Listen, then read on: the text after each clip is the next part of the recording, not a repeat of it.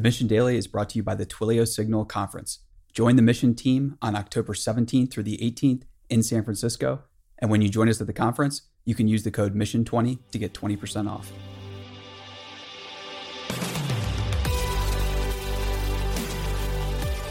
Welcome everyone to the Mission Daily. This is your number one source for accelerated learning.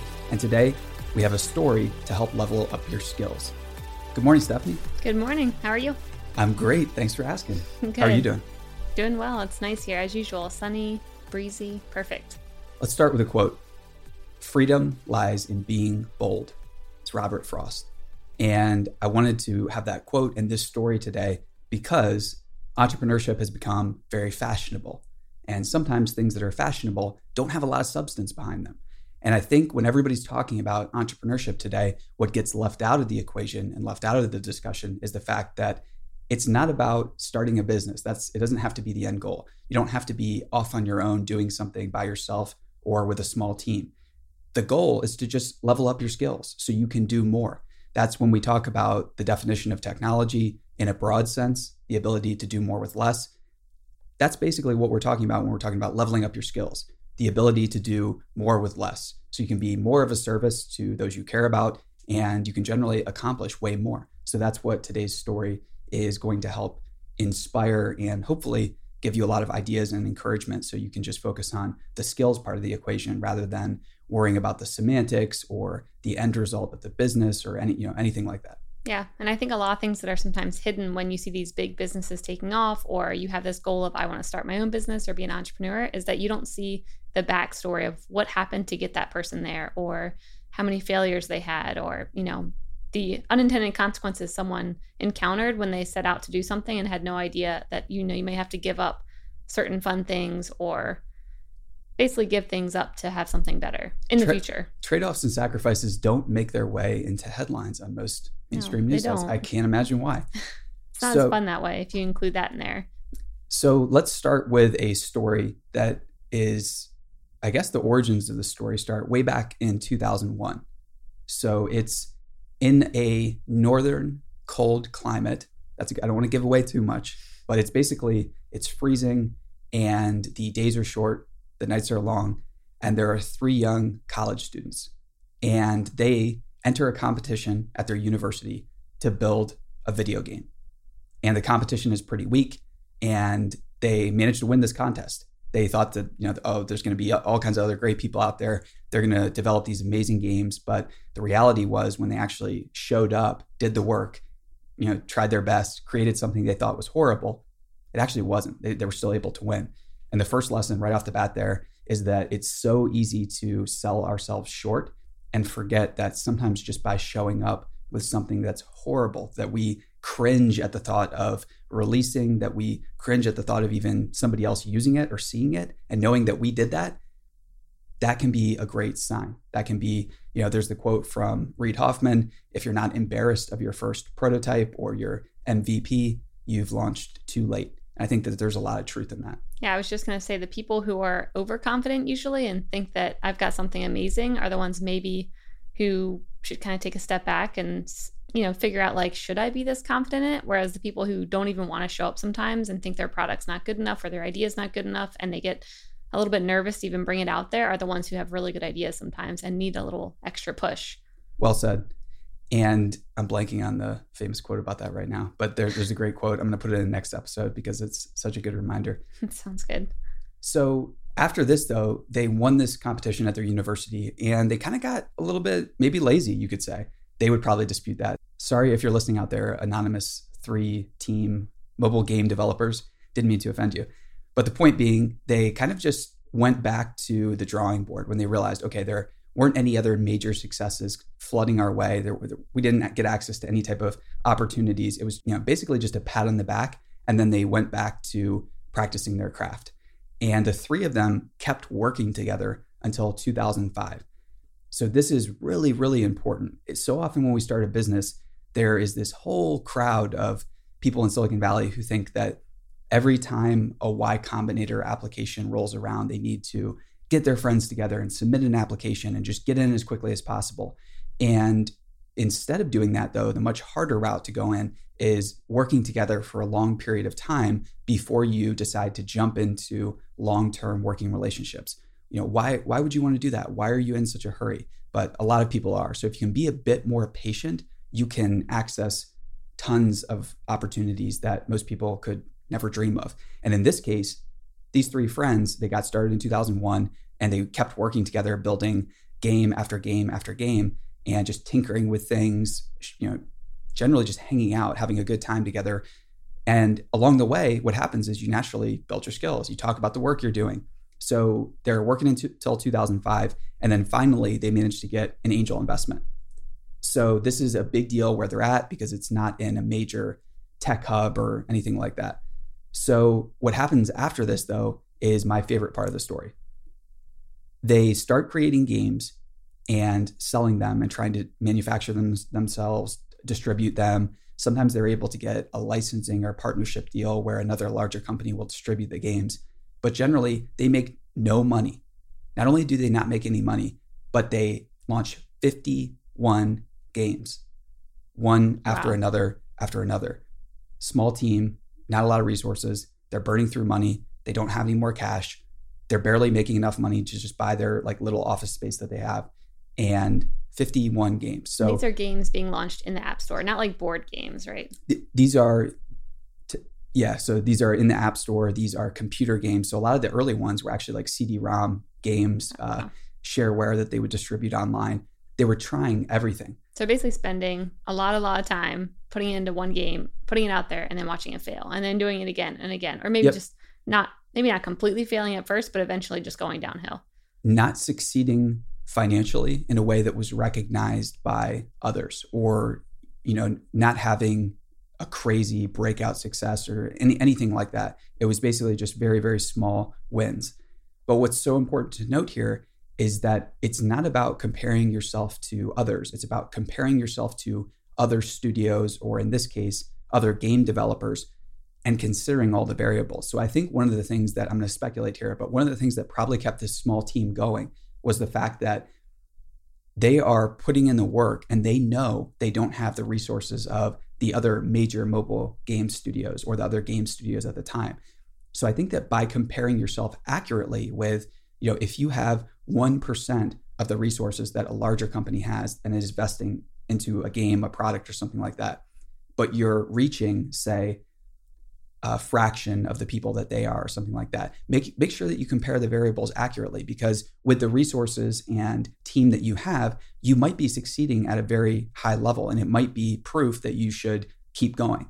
And I think that there was some type of objective analysis like that probably got left out of the story, because nobody keeps going that many times unless there are small signs, internal signs usually, that the company recognizes that, wait, maybe we should keep going. Maybe there is something here.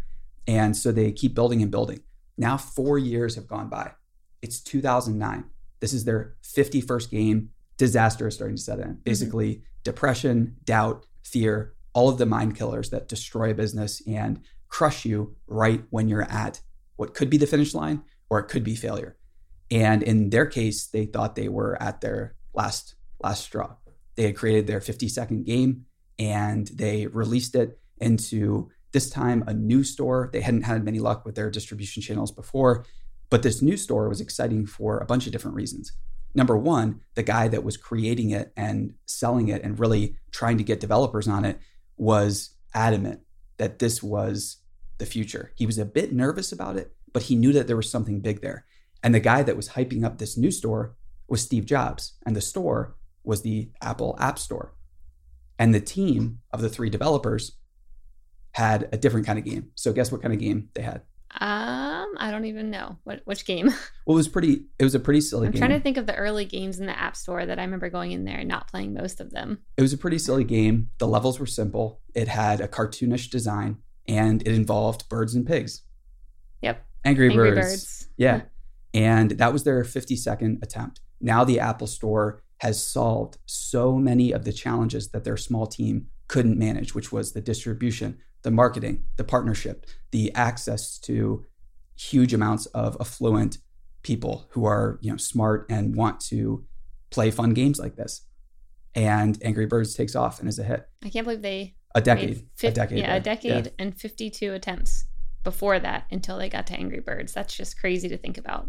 So cool, right? Yeah. And I think you also have to kind of think about, I mean, they had a team, whereas if it was maybe just one person, they might have given up on the 51st attempt or the 30th attempt or even the second attempt. Whereas if you have a team around you who maybe is encouraging each other, one person's down and another person can come in and kind of convince you out of it and vice versa. I think that's really important. I think so too. But let's take a break to say thank you to our sponsor. Today's episode of the Mission Daily is brought to you by Twilio and the Twilio Signal Conference that's going down October 17th and the 18th at the Billy Graham Civic Center in San Francisco, California. So if you've ever stayed on Airbnb or used Airbnb and you're exchanging SMS messages with the host and getting your confirmations and your bookings and everything like that, the reason why that works so seamlessly is because, you guessed it, it's powered by Twilio.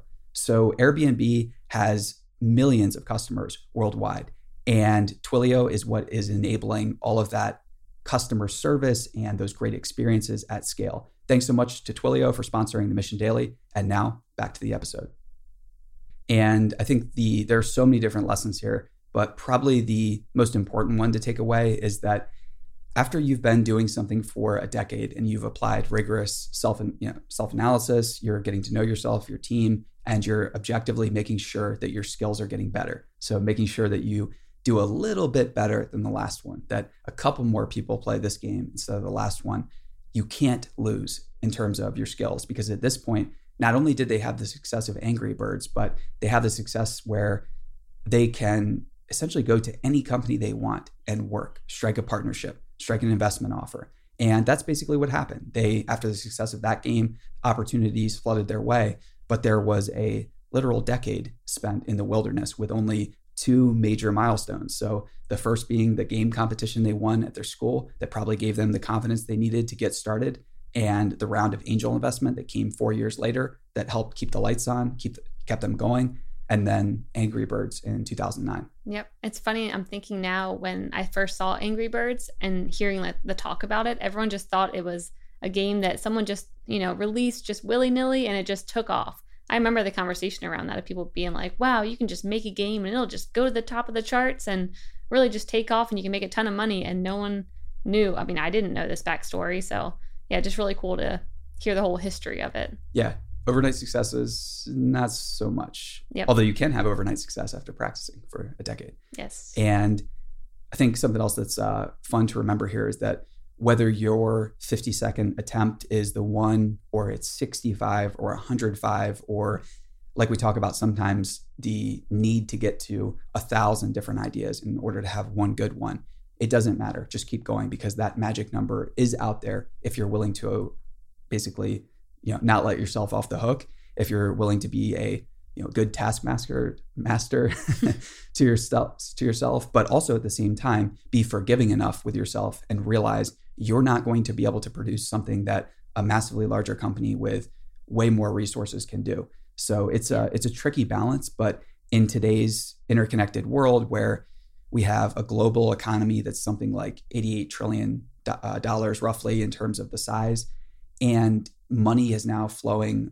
all over the world thanks to the internet, and the opportunities are endless there. So no matter what your business, no matter what your industry, there are unseen opportunities out there. There are major milestones that you can hit that will give you the courage and inspire you to keep going. I think it's just so important to not forget that no matter how many attempts it takes, just keep going, just keep leveling up your skills.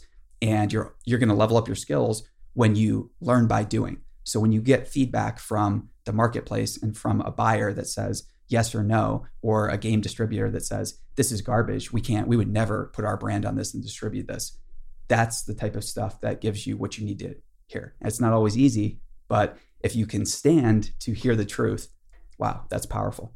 I agree. And sometimes just looking into historical stories about companies that were built and just all the attempts that founders went through to get to something that today you're like, oh, of course this is here, but it took them a long time to get there. I think maybe in a future episode we can kind of talk through some of those stories, but You'll find so many examples of people going through thousands of attempts sometimes to just get out the one prototype or the light bulb, or there's just a lot of examples. That's always kind of fun and inspiring to look at that. we should do a bunch of different episodes based on those stories and those early attempts, because those early days are some of the, in my mind anyways, the most interesting ones. And those are the stories that people are generally not familiar with. So if you're listening and if that sounds good, be sure to tweet us at The Mission HQ, and we will respond and let you know what episodes are coming. Maybe we won't. Maybe we'll just surprise you. I don't know. But stay tuned, and thanks so much for listening. Thanks.